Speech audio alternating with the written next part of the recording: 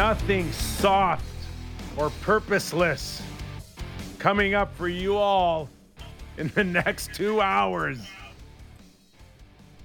Nick Kypreos, Justin Bourne, Sam McKee, Derek Brandeo.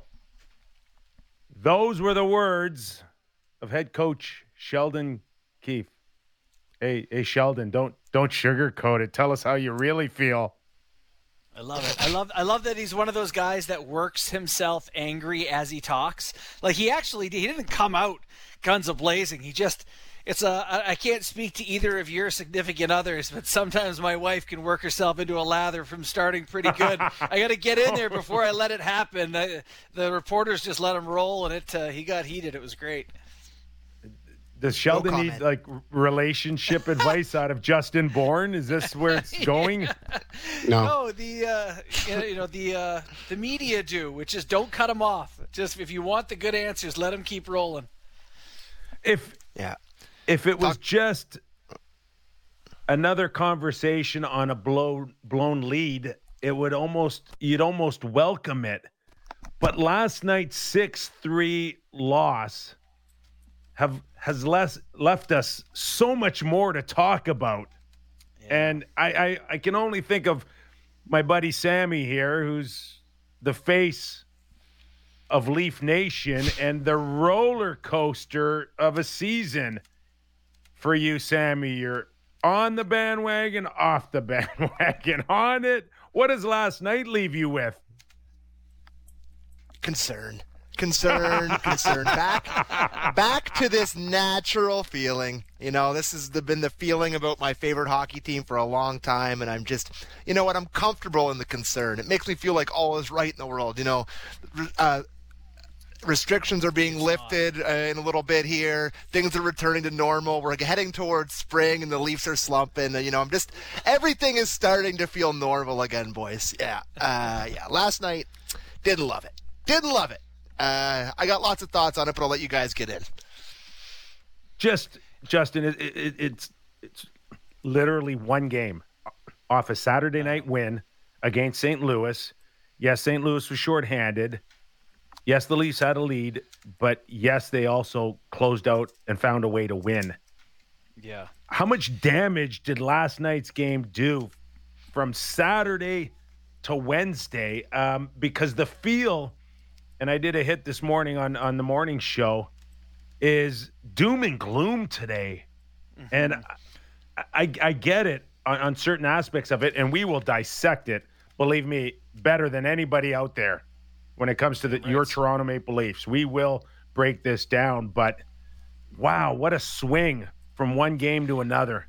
I think why that is, Kipper, is not just because it was a loss, but because it was an opportunity to evaluate things deeper down the lineup, right? We talked about it on yesterday's show. I think we actually did a pretty good job teeing up what might be one of the issues was let's see what they got in Sandin and Liljegren. Let's see what they got in Travis Dermott. These guys are going to play real players in real minutes in a real building, Madison Square Garden. What did they get? First goal, who's on the ice? Dermott and Biega. Next one, Dermott and Sandin. Next one, Sandin and Liljegren. Next one, Dermott and Biega.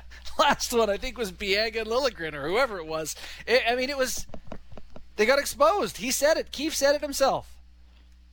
And essentially, if you did happen to catch our show yesterday, it was that simple. It really came down to no Muzzin, no Hall. Now we get to find out what's on the blue line. And the description we had is you're throwing the kids into the deep end. Let's see if they can float. Yeah. So let me be the guy who takes our clips out of order. Let's start with that one on Sandin and Liljegren. Here, clip 3 on what Sheldon Keefe had to say on Sandin and Liljegren last night, if we may. They had tough nights. They had tough nights. It's a lot to ask of those guys, and it just goes to show how important Jake Muzzin is, and even Justin Hall. Those guys, as I've talked about a lot, they play very difficult minutes, and you can look at this stat sheet and the minutes and think, well, this guy's capable of playing more. This guy should be playing less. But the type of minutes are different. The responsibilities and the pressures are different. And those guys got a taste of that today, and I didn't think it went well for them. But as I said before the game, I thought those guys would come out of this experience and be better for it, no matter how it goes. One way or another, they're going to be better. You're either going to be better because you proved to yourself that you can handle it and you can go, and then you're off and running and all of that, or you show that you still need to continue to work and continue to pick your spots. You want to go? So, yeah, hearing him talk about those guys like that in that big moment, I think it's part of what's contributing to what we're talking about here today, Kipper, where it's like, it's not just a loss. It's that the second you were without players that you had leaned on, there's nothing there. Like, do you think those guys are going to get it figured out between now and April? Maybe. Probably not. It's a lot to ask. So I think there's real concern about depth, and it becomes something that now feels like it has to be fixed, not something you can kind of hope has taken the stride. A couple of things I got out of Sheldon's comments, the ones that you just played, is, again, you just said it. It's a lot to ask for those guys, and you're putting them in a position to fail. You're not putting them in a position to succeed. And let's just be abundantly clear on that. Okay? It was a flyer, it was a Hail Mary. It was the ultimate hoper pass. No look in the middle of the ice, and it gets picked off. Yeah. But, I also don't believe in that one way or another they're going to be better for it. You don't know that. That's not part of a strategic development plan to just throw these guys out there and hope that they can manage top 4 minutes in a more responsible role. The ask is too big. Mm-hmm. And that's what we saw last night. Full exposure to the point where we said it in the show yesterday. This is the ultimate challenge. Find out what you have. Kreider in front of the net. Can they handle a big, strong guy like that? Ryan Reeves, big, strong guy. Can you handle that? The answer is no. When we look at those guys and the progression they've made throughout the season so far, we know that they can skate. We know they can have some poise when they have some time. First pass is not an issue with them. Everything seems to be coming. But what is it? Zone exits. Great zone exits. But defending, playing defense, being strong enough and smart enough to handle it, the answer from last night is clearly, JB, no. No, it is no. What I do wonder, and I kind of think they were hoping they would figure this out last night, or at least get some clues as to the answer, is no, it can't work together. No, it can't work when it's Sandin and Liljegren, but are either of them capable enough that you could pair them with someone that could help them be effective in a lower role? Because looking at them together, that Kreider goal you're talking about, Liljegren gets punked off the wall, but he's probably supposed to hand him off to Sandin, who gets stretched way too far from the net. Like, they're both responsible. Together, it's not working. Could someone do for one of those guys what Jake Muzzin did for Justin Hall and make them a better player? Maybe that's possible. JB, there's not enough time. There's not enough time. You're trying to win the Stanley Cup this year. You're not progressing. You're not developing. You're asking them to help you win a Stanley Cup right now. Right. And Sandin doesn't know where to stand last night. He didn't know where to go. Off a face-off, he didn't know what area of the ice to cover. The Fox goal, how much room was there from the low pass oh my God, through the slot to Fox? There wasn't a defenseman to be found in front of the net. The ask is way too much. And we want to go back and we want to look at blue lines on Tampa Bay or St. Louis who have won cups. Like the back-to-back cups for Tampa Bay, they used, I think, 15 or 16 different defensemen. And when we're talking about guys that you're talking about that can hold the fort and just be a helpful even at a part-time basis, just a little helpful on a sometimes 4, 5, or 6 role. You're talking about like Luke Schenn, who came to Tampa Bay with like 600 career games, and Colburn, Shattenkirk, Savard, Bogosian, 600 games. St. Louis, I remember Carl Gunnarsson probably came in with 300 games. Bertuzzo probably had 300 or 400 games.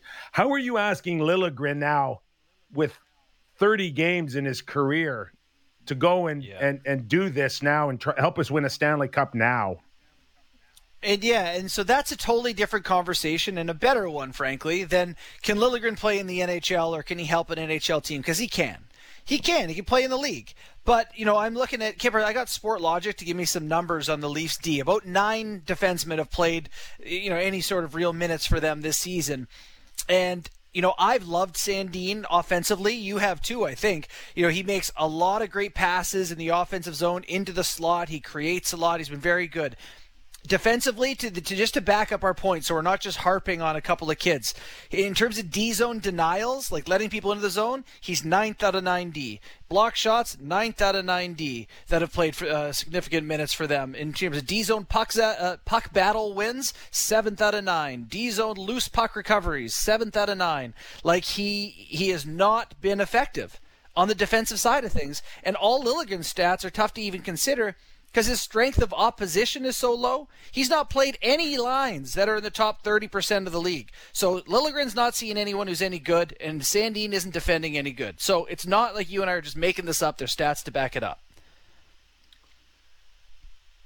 In a perfect world, and I do like where both of them have headed. I think, to your point, they're going to be – Sandin's got a chance to be a star. I really do believe that. His skating is... I love him as a player, truly. I think the sky's the limit with his potential. And he's got a little nastiness. He doesn't mind going in there and hitting the guy every once in a while.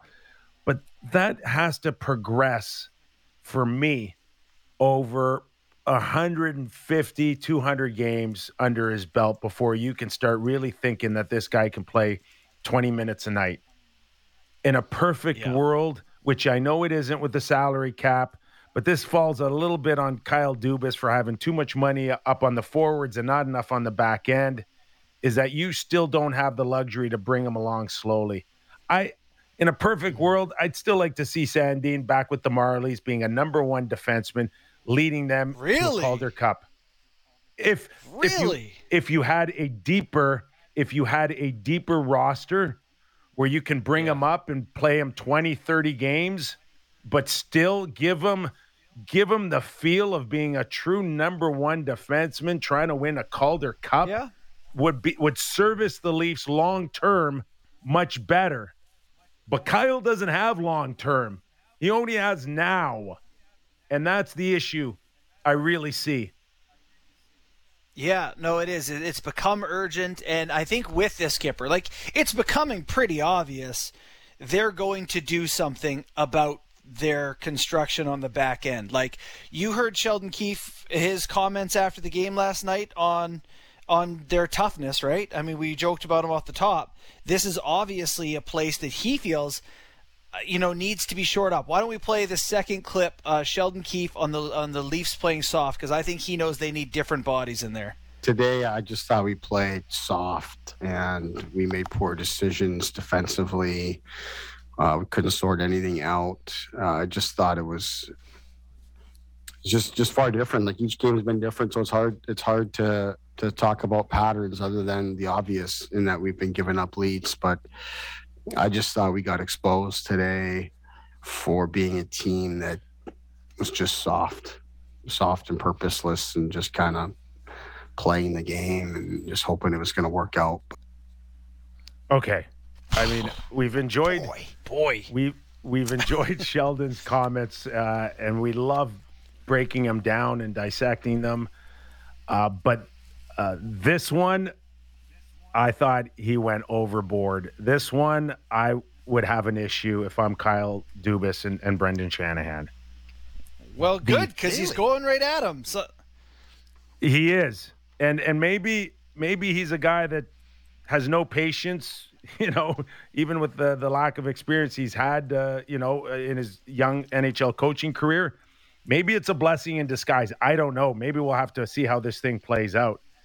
But under no circumstances, if I'm Brendan Shanahan or Kyle Dubas, do I want to hear my head coach saying that we were exposed?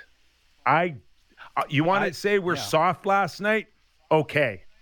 But now you're actually calling us a soft team, and what you did last night was validate to maybe what other teams thought of us. And I'd rather them think we're soft than have a head coach stamp an approval all over it. That to me, saying we're exposed is a backhanded way to say we're a facade. Yeah, no, I think it's coming to a head here though, where it's like, I don't know that Keefe really cares. Well, I know he cares, but he does seem to be directly challenging those guys, Dubas in general, and just saying the experiment of these kids and bringing them along is not what we need to be. If I don't have the horses, I can only do so much. And so maybe they've had that conversation behind the scene 100 times, Kipper. Horses. Right? There's a big difference between saying you don't have the horses or challenging the horses that you have. I would have preferred him just challenging them either publicly or behind the scenes rather than just saying we're exposed. I mean, we're naked in front of you and we don't have it. We're soft. We don't have it. We're exposed. I'm going to wiggle and it out. I don't know where I don't know if you can go back off of that. I don't. Al, Sammy? I kind of agree with what Kipper's saying, and the fact that the thing that you said that I think you nailed is that you don't have to confirm to the rest of the league what everyone feels about the Leafs. You don't have to have the head coach of the Toronto Maple Leafs going up and saying that you're soft and exposed, because that's how the rest of the league feels about the Toronto Maple Leafs. Listen, it's a pattern.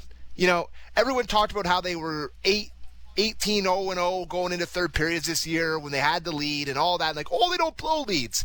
The Toronto Maple Leafs, in this era of hockey, has been doing this sort of thing for the entire Matthews, Dubas, whatever kind of era you want to do. Blowing leads to Montreal Canadiens in the first round, blowing leads in Game 7s, being generally soft. They're looked upon that by other teams' fans, other teams, as a soft team that you can kind of push around. And I agree with Kipper that the coach going out there and saying that and confirming what people believe would really piss me off if I'm Kyle Dubas, for sure. And I think Kipper nailed it saying that. I would upset me deeply if I'm Kyle Dubas. And that's fine. It's fine that he would be upset. I think that's part of what's going on here is like what are we going to do? Continue to just run into the brick wall because we're trying to trick people into thinking we're not soft? Like, we are. We are soft, and we need to face it head on. I'll tell you a little Dubas story. Dubas had Trevor Moore with us at the Toronto Marlies, who a good hockey player, but they thought he was scared going into the corners. They had a number of clips of him going in there, and Dubas read some book or came up with something where he said the only way to deal with reality is to face it head on. The only way to make someone accept these things is to face it head on. They brought him in. They said, watch, we think you are scared. Tell us you're not scared. I think it's the same idea here what Sheldon Keefe is doing to Kyle Dubas. He's saying, I think we're soft. I think we need to look at it and own it in Game 40 before it buries us in Game 83. Who cares what everyone thinks of us? We need to fix this. So, who are the Trevor Moores right now? Who's he calling in and saying, how scared are you? The thing with Liljegren and Sandin, I don't think they're scared. They're not big enough, strong enough human beings. You can have all the courage in the world, but if you go up against someone twice your size and a Ryan Reeves, Sandin's never going to push him out of the crease. So then what you're telling me then, if Sheldon Keefe is publicly calling out Kyle and Brendan for the soft roster, you're going to go fix this between now and March? Really? I think so. I don't think there are many people away.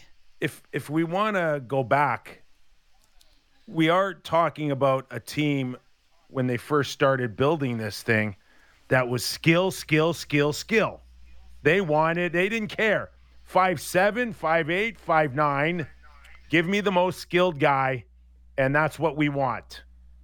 And somehow, some way, and I know we've had this conversation before, there was a little bit of a switch where it's the skill's just not enough.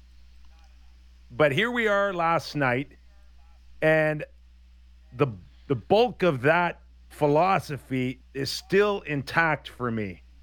They want to go out and win on their skill, and they've got a ton of it. And when it's on, man, look out. But you can't win every game just out-skilling with your toe drags and your big loops around the offensive zones and the drop passes.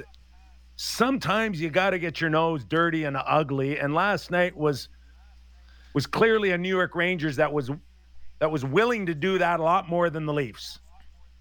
And I think I don't see enough time now between now and the trade deadline that you're really going to change the shape of what that philosophy was 3 and 4 years ago, JB. But to be fair to Dubas here, like, he's tried. You know, he's brought in Kyle Clifford. He's brought in Simmons. He brought in Ritchie, who's supposed to play that type of game. He brought in the guy that they traded to Chicago, the really tough guy that never actually got to play, Gabriel. They brought in Gabriel. They've brought in these type of guys to sort of, I guess, change the way they're looked upon or the way they play. But I don't know.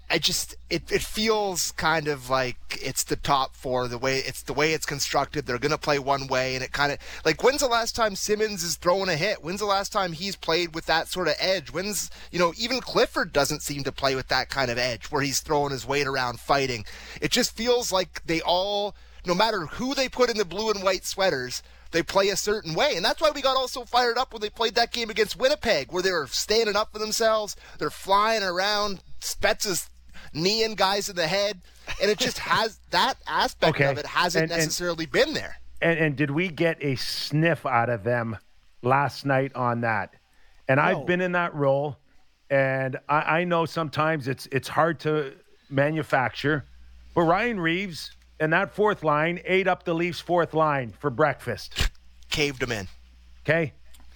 And at the same time, I don't know what Simmons played, 6 or 7 minutes. It's not the easiest thing to do, squeeze out a lot out of 6 or 7 minutes. I think Reeves ended up playing 5 or 6 more minutes than Simmons, but I don't necessarily just hang last night on a fourth line, but those guys were off. They did not bring it at all.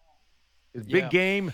They didn't bring it. The one thing I'll push back on with your point, Sammy, because I agree with Kipper that those guys need to find a way to be relevant in the games where you clearly need it.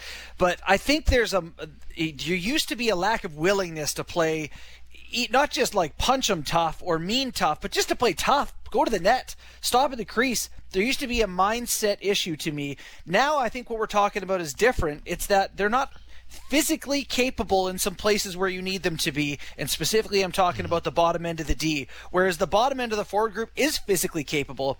If you can get them in the mindset, Engvall's huge and Simmons is strong and Clifford's big and they're big boys. I just think they physically lack the size on the back end. They get up a couple of goals too in that game, and I don't know, Kipper, do you think the starts like they think it's just going to be easy after that, or they want to go for a cookie night in your words, or like?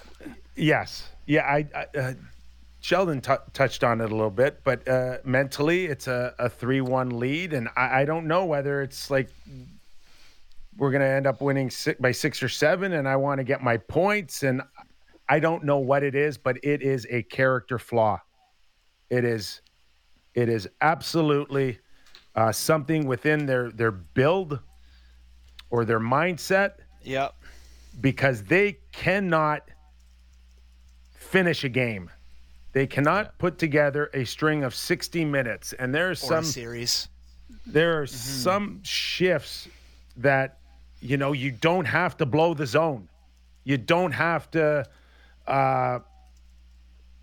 create this rush. Sometimes a chip, sometimes staying on the right side, being patient is enough.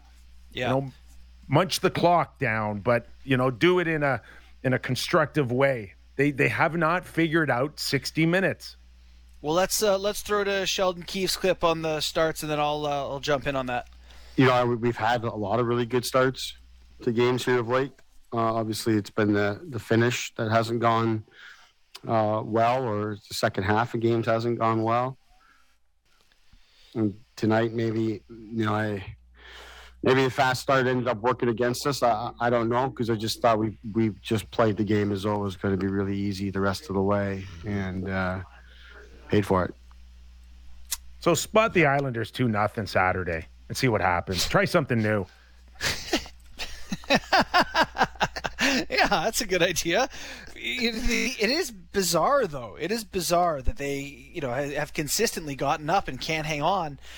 So I do believe, and, you know, we're talking about a lot of high-level things here with guessing on people's psychology and all that, but I do believe in what Sheldon is talking about, that, like, these guys kind of think it's going to be easy. If you go in early and you just think, I just got to play well enough from here on in, and it's not going to be, you know, as much of a grind to do those awfully difficult things, I think it's a theme. So can I ask you guys a question? Mm-hmm. How much of it, you know, is a mentality thing, and how much of it is saves drying up? Because over the past 5 games, the Leafs have been outscored 9-3 in third periods, and the Leafs save percentage in those periods has been .816, with the opponent's save percentage being .938, and that stats from Sportsnet Stats. So, I mean, we can talk about high level blowing leads and what they're doing and the coaching and the mentality and the players, but how much of it comes down to not getting key saves at key times over this last little stretch? First I of don't all, actually think he's played that bad. You go, though, Kipper. the level of play that Jack has provided the Toronto Maple Leafs for the first half of the season was off the charts. Unbelievable. Okay? To even, like, how could you have not a month ago predicted that this will fall off? There's no way he can hold this level, and there's no way we can keep expecting this type of goaltending.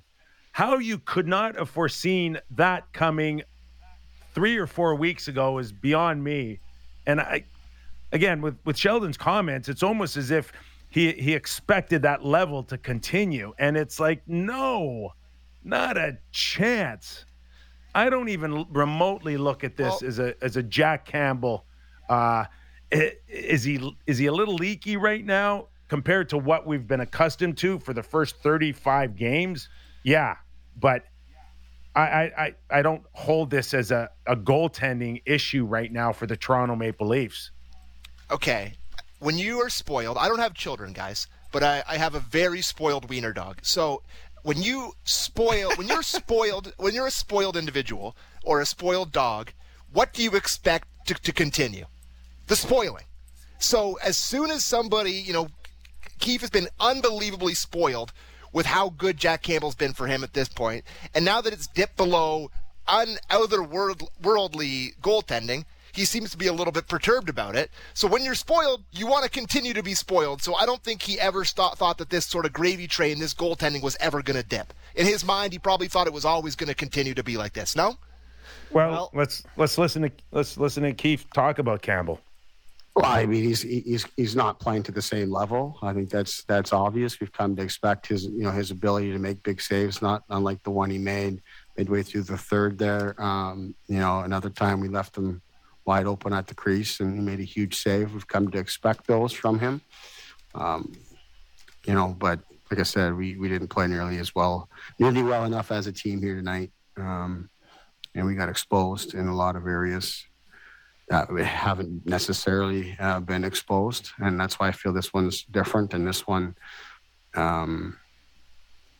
this one should bother us greatly because just how we played wasn't nearly good enough. And like I said, coaches all the way through the lineup, not nearly good enough. So I thought he makes the comment about Campbell and then spends the rest of that quote trying to kind of soften it a little bit, trying to walk it back. Maybe I was a little bit too harsh there. But I also feel like, Kipper, you know this as well as anyone, that like when a coach is trying to sell something to the team and they're winning, they don't see the reason to change how they're playing. And this to me is a coach who's trying to get the attention of his team too, in saying, yeah, you've been winning, but it's not as good. The results have been better than your play. We got exposed because these issues have always been there, and Campbell's been covering them up. I think his point is not so much that Campbell's been terrible, but boys, when Campbell is even average, you get to stare head on that we do have issues and always have. Yes. I think deep down he knows for sure what exactly Campbell's done. And I think the issues have probably been there bubbling for the last little while, and maybe it was just last night that it erupted like a volcano for Sheldon Keefe. But, just thinking about the end of last night's game and this morning, and now all of a sudden, if you just start mirroring a little bit of what Frederik Andersen went through the last few years and what it looks like it may trend into, could kind of mirror themselves a little bit. Last few years, Frederik Andersen, boys, standing on his head, stealing games by himself, holding the Leafs in, getting them 2 points when they didn't deserve it, and then back half starting to fade a little bit. And maybe it wasn't as much as on Frederik Andersen as everybody thought. Maybe it's just similar. Issues on the blue line, a goaltender losing trust in the guys in front of him, and all of a sudden, style of play may change a little bit here, but it could trend into that direction. If you don't trust your defense, you cannot be as aggressive. You worry about backdoor plays, and your play's affected. Maybe it's catching up to Jack a little bit here. Well, yeah, it's very possible. I also think that when you give a goalie $3.8 million times 3 years, this is when you're expecting to have someone to come pick it up. Like Campbell's not feeling it. And to be honest, I said this a little bit earlier, but I think the puck's just finding some weird holes right now. Like that Reeves second one, he smacks it at the net. It goes off the D stick and under the bar. I think he's been a little unlucky. But this is where it should be we're fine, because Mrazek can go in and give us a 9-10 or a 9-15. We got a capable guy.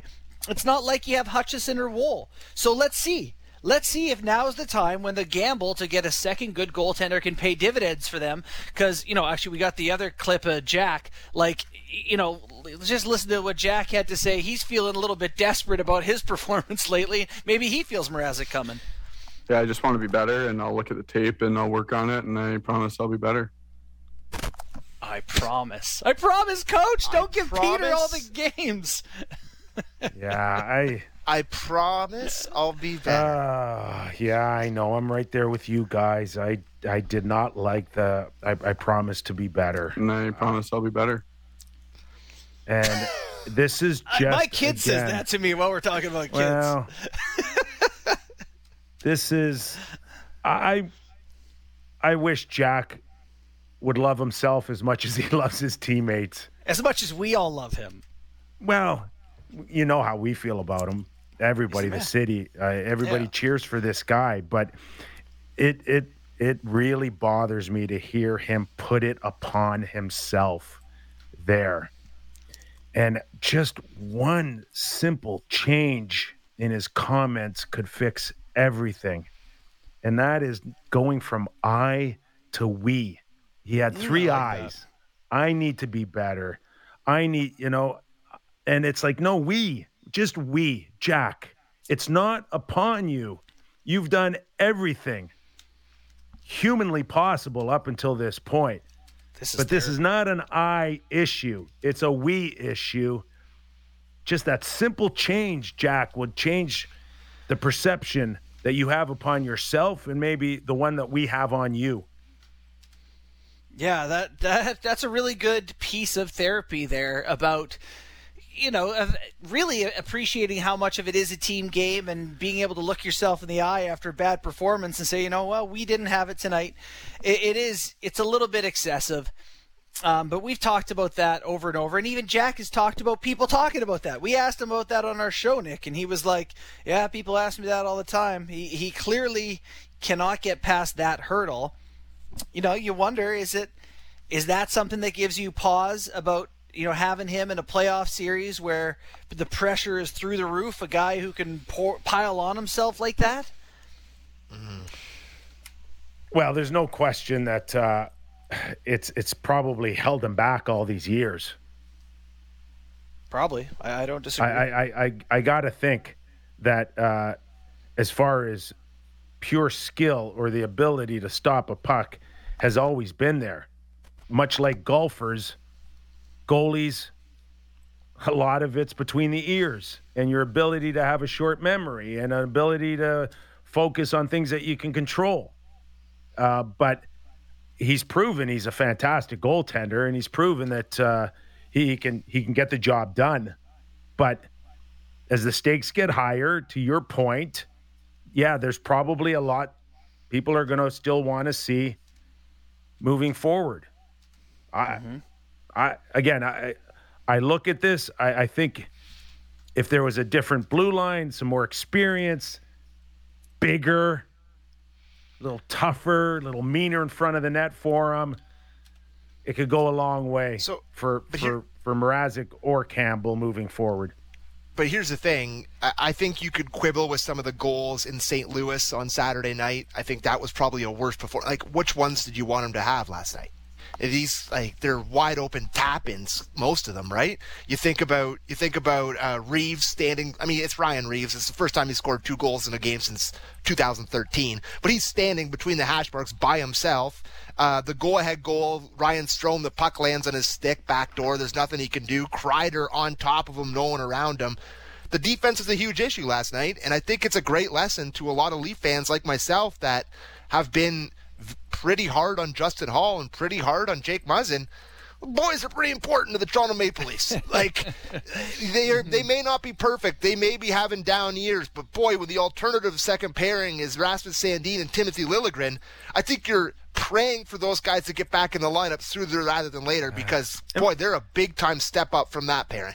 And, Sam, we don't even know even if they were able to kind of get back to the level that I think people expect, if even that's enough. When you talk about trying to win 4 rounds, good point. When you talk about injuries and you talk about suspensions, that's to my point is that you're going to need another couple of defensemen, and you're going to need experienced ones. Maybe 3. Well, I don't know. I thought it was telling last night that he gave Hall some love. I think he's feeling some of the heat for Hall. And, maybe thinks some of it's not deserved based on the thing he mentioned. He mentioned the minutes, the pressures, the responsibilities. We've been watching Justin Hall take shifts against Connor McDavid the last couple of years. So to have him playing a little bit, below his standard, but still in a very difficult situation, there should be some respect for the fact that, he's not playing the same minutes as Dermott. And that's why part of the reason he's looked tougher. I know it hasn't been a good year for him, but I appreciate Keith trying to bail him out a little bit. Mm-hmm. Can we find some positives? Yes, Mikheyev? I was just going to say. JB, are you in on Mikheyev? Some love for Mikheyev? Come on, JB, you can do it. I feel no different about him today than I did 3 months ago. Come on. I mean, I've always liked him. 6 goals in 8 games. Show me the 6 money. in his last 40. Okay, what about 6 in his last 8? What about the agent's tweet? And then I think deleted? Is that what happened real quick? Yeah, Show me the money. Yeah, and then he deleted it. I'm on team. Let the agents go wild. Give me Alan Walsh with the memes and Milstein saying, "Show me the money." Let's go full WWE on this thing. Just up my entertainment value. I enjoyed it. Yeah, show me the money in Columbus. Yeah, that's exactly right, isn't it? But I thought that third line was excellent last night. That's one thing that I took from that game with Camp and Engvall. Engvall has the best game as a Leaf. He was buzzing. He was everywhere. He had lots of chances. He was going north with the puck, which he doesn't usually do. I really thought that third line was good, and thought that maybe they could. What'd you think of it, Kip? Well, if he puts away that shorthanded breakaway, think about that momentum swing right there. Mm-hmm. God, it was 3-3 when Nylander had that breakaway last night in the third period. Yeah, I only imagine maybe some of the conversations between Dan Milstein, the agent for Mikheyev, and the Leafs.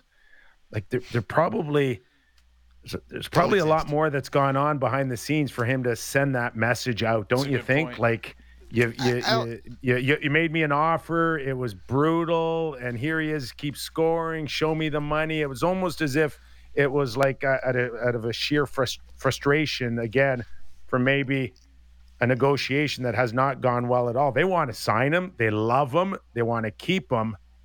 But clearly, to a lesser extent, he'll never hit the number that Zach Hyman hit at 5'5". Oh, my God. Here's the thing with Mikheyev. He will outprice himself here, will he not, JB? Yeah, I mean, I was thinking a couple million, 3 million, something in that range. No, can I say that? I've got Tanev. What's Tanev signed in Pittsburgh before he moved to Seattle? 3.5. Something way too high, wasn't it? 6 times 3.5, I think. Yeah, I don't know 6, but I could see 3.5. That's where it's going to start, don't you think? On my list of things I care about with the Toronto Maple Leafs this year, Mikheyev's pending free agency is bottom of the list. I don't care. Give me a good stretch of hockey here, play well in the playoffs, and go have fun in Columbus or Dallas making $3 million. I couldn't care less. You'll drive him to the airport? Yeah, sure. The puck never went in for him ever, and now it's bounced off him into the net 5 or 6 times. I couldn't care less. He's the exact same guy. It's expected goals percentage is through the roof. Let me push my glasses up my nose. But anyway, yeah, he's been better. Yeah. Also, if we're gonna end the segment off on a great note, Mitch Marner scores his first power play goal since reaching puberty. That was a nasty goal, boys. What a great goal behind the net with Tavares winning the battle, fighting the puck out in front while falling down, backhand blind Nylander, bar down Marner. That was filthy. It's almost like their best 4 players are good players. It's almost like that. Yeah. Wasn't even close. He was by far the best forward for the Leafs, best player, right? Oh, Mitch Marner was unbelievable last night. So much pop in his step, the vision. You actually, shooting one like that, he's been fantastic the last few games. And we were all okay with the disallowed kick in goal. Correct? Yes. Yeah, that People were mad but just because other screw-ups happen doesn't mean they have to screw that one up. Yeah. They're like, there was this kick in October. It's like, well, because they got that one wrong means they got to get this one wrong? Like, there was a clear kick. Yeah. Yeah, that's one of those ones where, do you think he kicked it in? Yes. All right, then, moving on. Yes. And didn't have his best game, Matthews. No, I think he only had 1 or 2 shots. I think it was maybe 1 shot for the first time in, 1 zillion games, says Sportlogic. Still a hell of a run. Yeah. Hell of a run on the road. Sam, did we solve anything? No. We should probably break so we can get to talk. Yeah, we got Rick Tocchet coming. Rick Tocchet. There's a guy that knows how to win Stanley Cups. 3 over his career. He's after the break. You're listening to Real Kipper and Bourne, show number 73.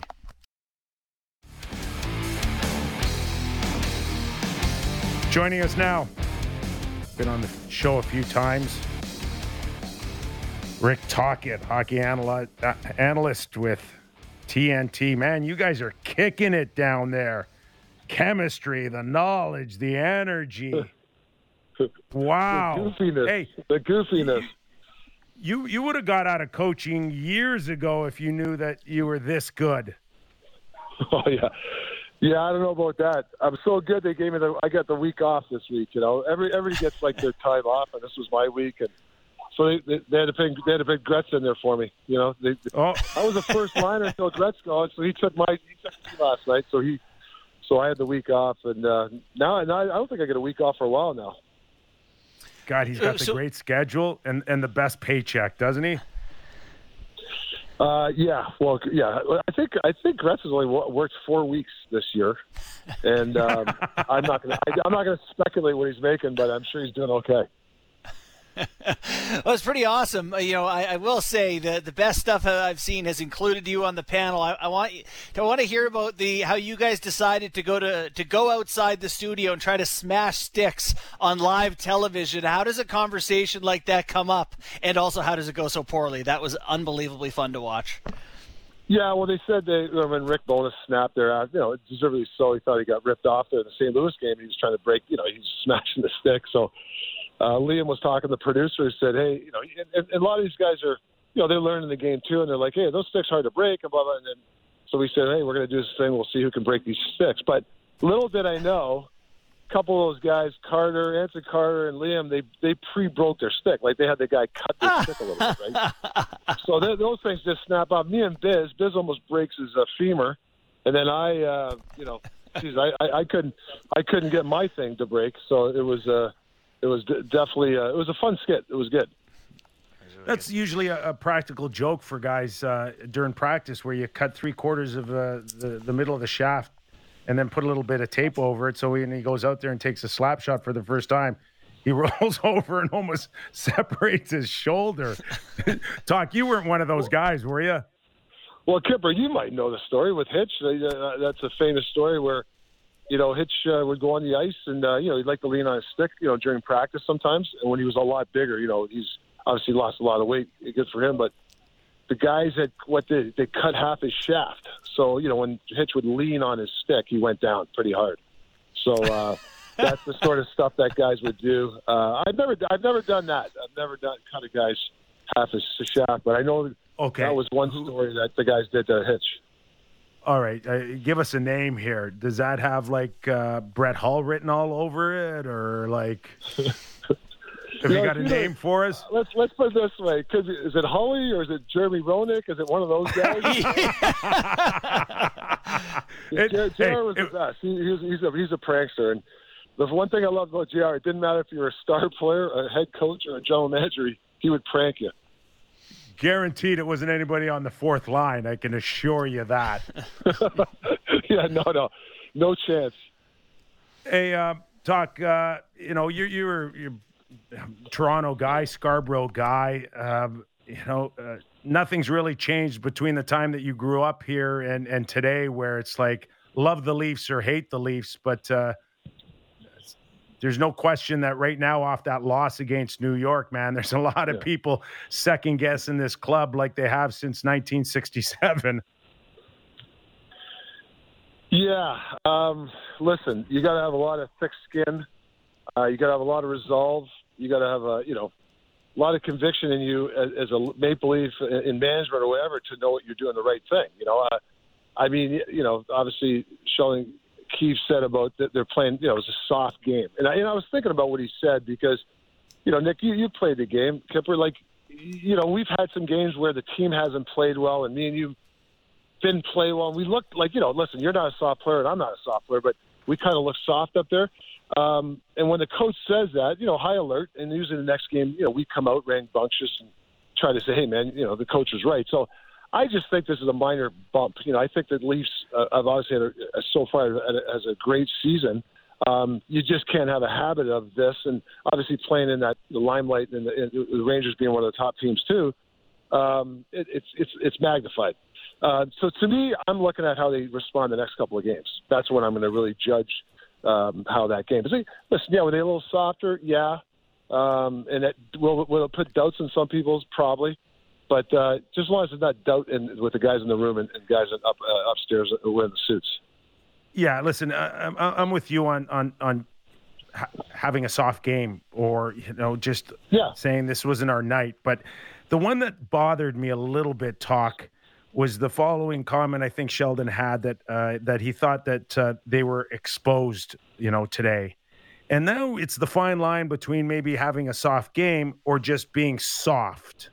And, if I'm going to use the word exposed, I'm going to use it on the other team. I would never use it upon our own team. And I don't know whether or not there's this maybe underlying message from Sheldon back to his management team or Brendan Shanahan that, we got exposed today and you guys got to fix this. Yeah, I totally understand where you're coming from. Just a perspective as a coach and as a head coach. So sometimes after a game when you are pissed and you're a little hot, sometimes we do say stuff that, we don't really mean. And sometimes we do, and you just got to be careful. You're right. Saying exposed and stuff to your team is a little bit of a red flag. Where is it going with? I'm not sure where he meant that, or how deep to go with that. But I'm sure that hopefully that I'm a big believer in the GM and the coach. They have to be the communication has to be so good. There's got to be a talk after. I'm sure there's Sheldon or Dubas. They had that talk and he probably said what he felt. So yeah, it's a tough one for me because I've been in a situation after a game. You're so pissed that you say something. But you don't mean it to go that way. So not to give him an excuse. Yeah, that's fair. I think he was upset, and he used that word. And but here's one thing. I think when you have great GMs and coach relationships, you got to have a dialogue where the coach is talking to the gentleman and say, "Listen, things are going pretty good, but I think we could get exposed down the road here if we get the playoffs because of this and that." And hopefully the general manager takes it in stride and you guys talk it out and there's not a rift, because I've seen it go the other way too. How much when you were a coach did you assume that the players were reading or consuming of your comments? Like, how often did you consciously try to send a message to your team by what you said to the media? Oh, these guys, they're all over Twitter. They know exactly what you've said after a press conference by the time they get in their car. I'm not a really big believer of trying to set a message through the media to my players. To me, I'm going to go tell the player or my team in the dressing room. So you try to keep it pretty generic. I think I was a little, especially early in my head coach, I'd be a little bit harder on the player and teams. I probably wouldn't do as much now. I think if you're going to talk to players, talk in the room and try to give the media generic. Sometimes you have to give a little bit more, to the media and stuff. And, the player's going to read it. But I don't want to use it as a message. I'd rather tell the player or the team myself than go to the media. A lot of talk in the last 24 hours about Muzzin and Hull not being in the lineup last night, and then going to Liljegren and Sandin, two young guys who showed so far some great upside, but just the talk to move guys in that arguably are 5, 6, or 7th on your depth chart to 3 and 4. And how hard is that? And I've mentioned Stanley Cup champions the last few years asking guys to play 5, 6, or 7th positions, but have had 400, 500, 600 games under their belt. Have you been in positions where you've asked guys knowing that you're really putting them in a position to fail rather than succeed? Yeah, well, I mean, listen, Muzzin being out, it's a big loss. I mean, he's a guy that eats up a lot of minutes, and he's, if he's in that lineup, maybe prevents a goal or two. That's it. So it's a big ask, yeah. But here's the thing, though. Like, we've all been in situations like that. And I've even myself as a rookie and a guy that maybe, was a little exposed out there. Like, your team leaders really can put a blanket over you and really help you. So, or the team system or whatever. So, yeah, short term you can get away with it. Obviously, long term. So, yeah, it's a big ask. But you're really hoping your team can kind of blanket that. That's really what you try to do as a head coach, and try to maybe. And it's hard because especially when you're on the road, you're not going to get the matchups you want. But as a 5 and 6, sometimes you're going to get exposed, especially in the playoffs. Like, I remember we played the Washington Capitals and we had that, Bonino, Hagelin, and Kessel line, and as our third line, and Washington Capitals had no answer. I think they had a player who was hurt, and they had to play their 7th D, and I forget the guy's name. And the poor guy, that's the matchup he got, and we ate them alive. Those guys had a terrific, they had Carlson, those guys going against Sid and Gino, but they had no answer for that. So, when you have those 5-6 and they can't play against like a top third line thing, you're in trouble. Talkie, when you're running a bench, you're primarily focusing on the forward group, I presume. How much effort or attention are you able to put into D matchups? Like, I'm thinking last night watching the Leafs bottom pair, being put out there against some pretty good lines. Is that something you would give your attention to, or are you primarily focused on the forward group? Well, no, I mean, the D thing is probably the number one thing. You got to get that guy out in certain situations. Panarin and those guys have been out. They've been out there for a long shift. Hey, listen, you got a minute and a half probably, so you can probably give your top defenseman a rest for a minute and a half. But you're going to get him back out. Or if Panarin and those guys have a short shift, you got to be leery. You probably have to go right back with your number one guy again. I mean, those are some things that you really got to be dialed in, and you really need the help of the assistant coach and your bench, because it's hard. Because the other coach is smart too. They're like, hey, we want this matchup. We want Panarin against this guy. So there's a lot of attention to that. Forwards is a little bit easier, I think, sometimes, because you got four of them, and hopefully two lines are really good defensively. So you can kind of, if you make a mistake, you got the next line that can kind of cover the coach's mistake. But the D gets a little bit harder.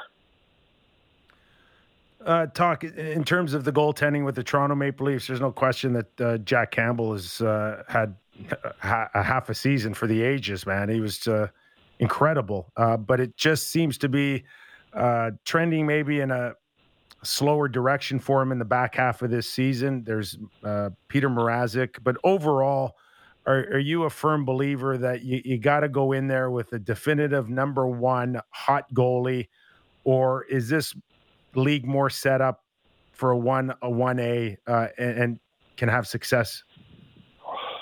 Yeah, I think that it depends on the gap between 1 and 1 in 1A and 1B.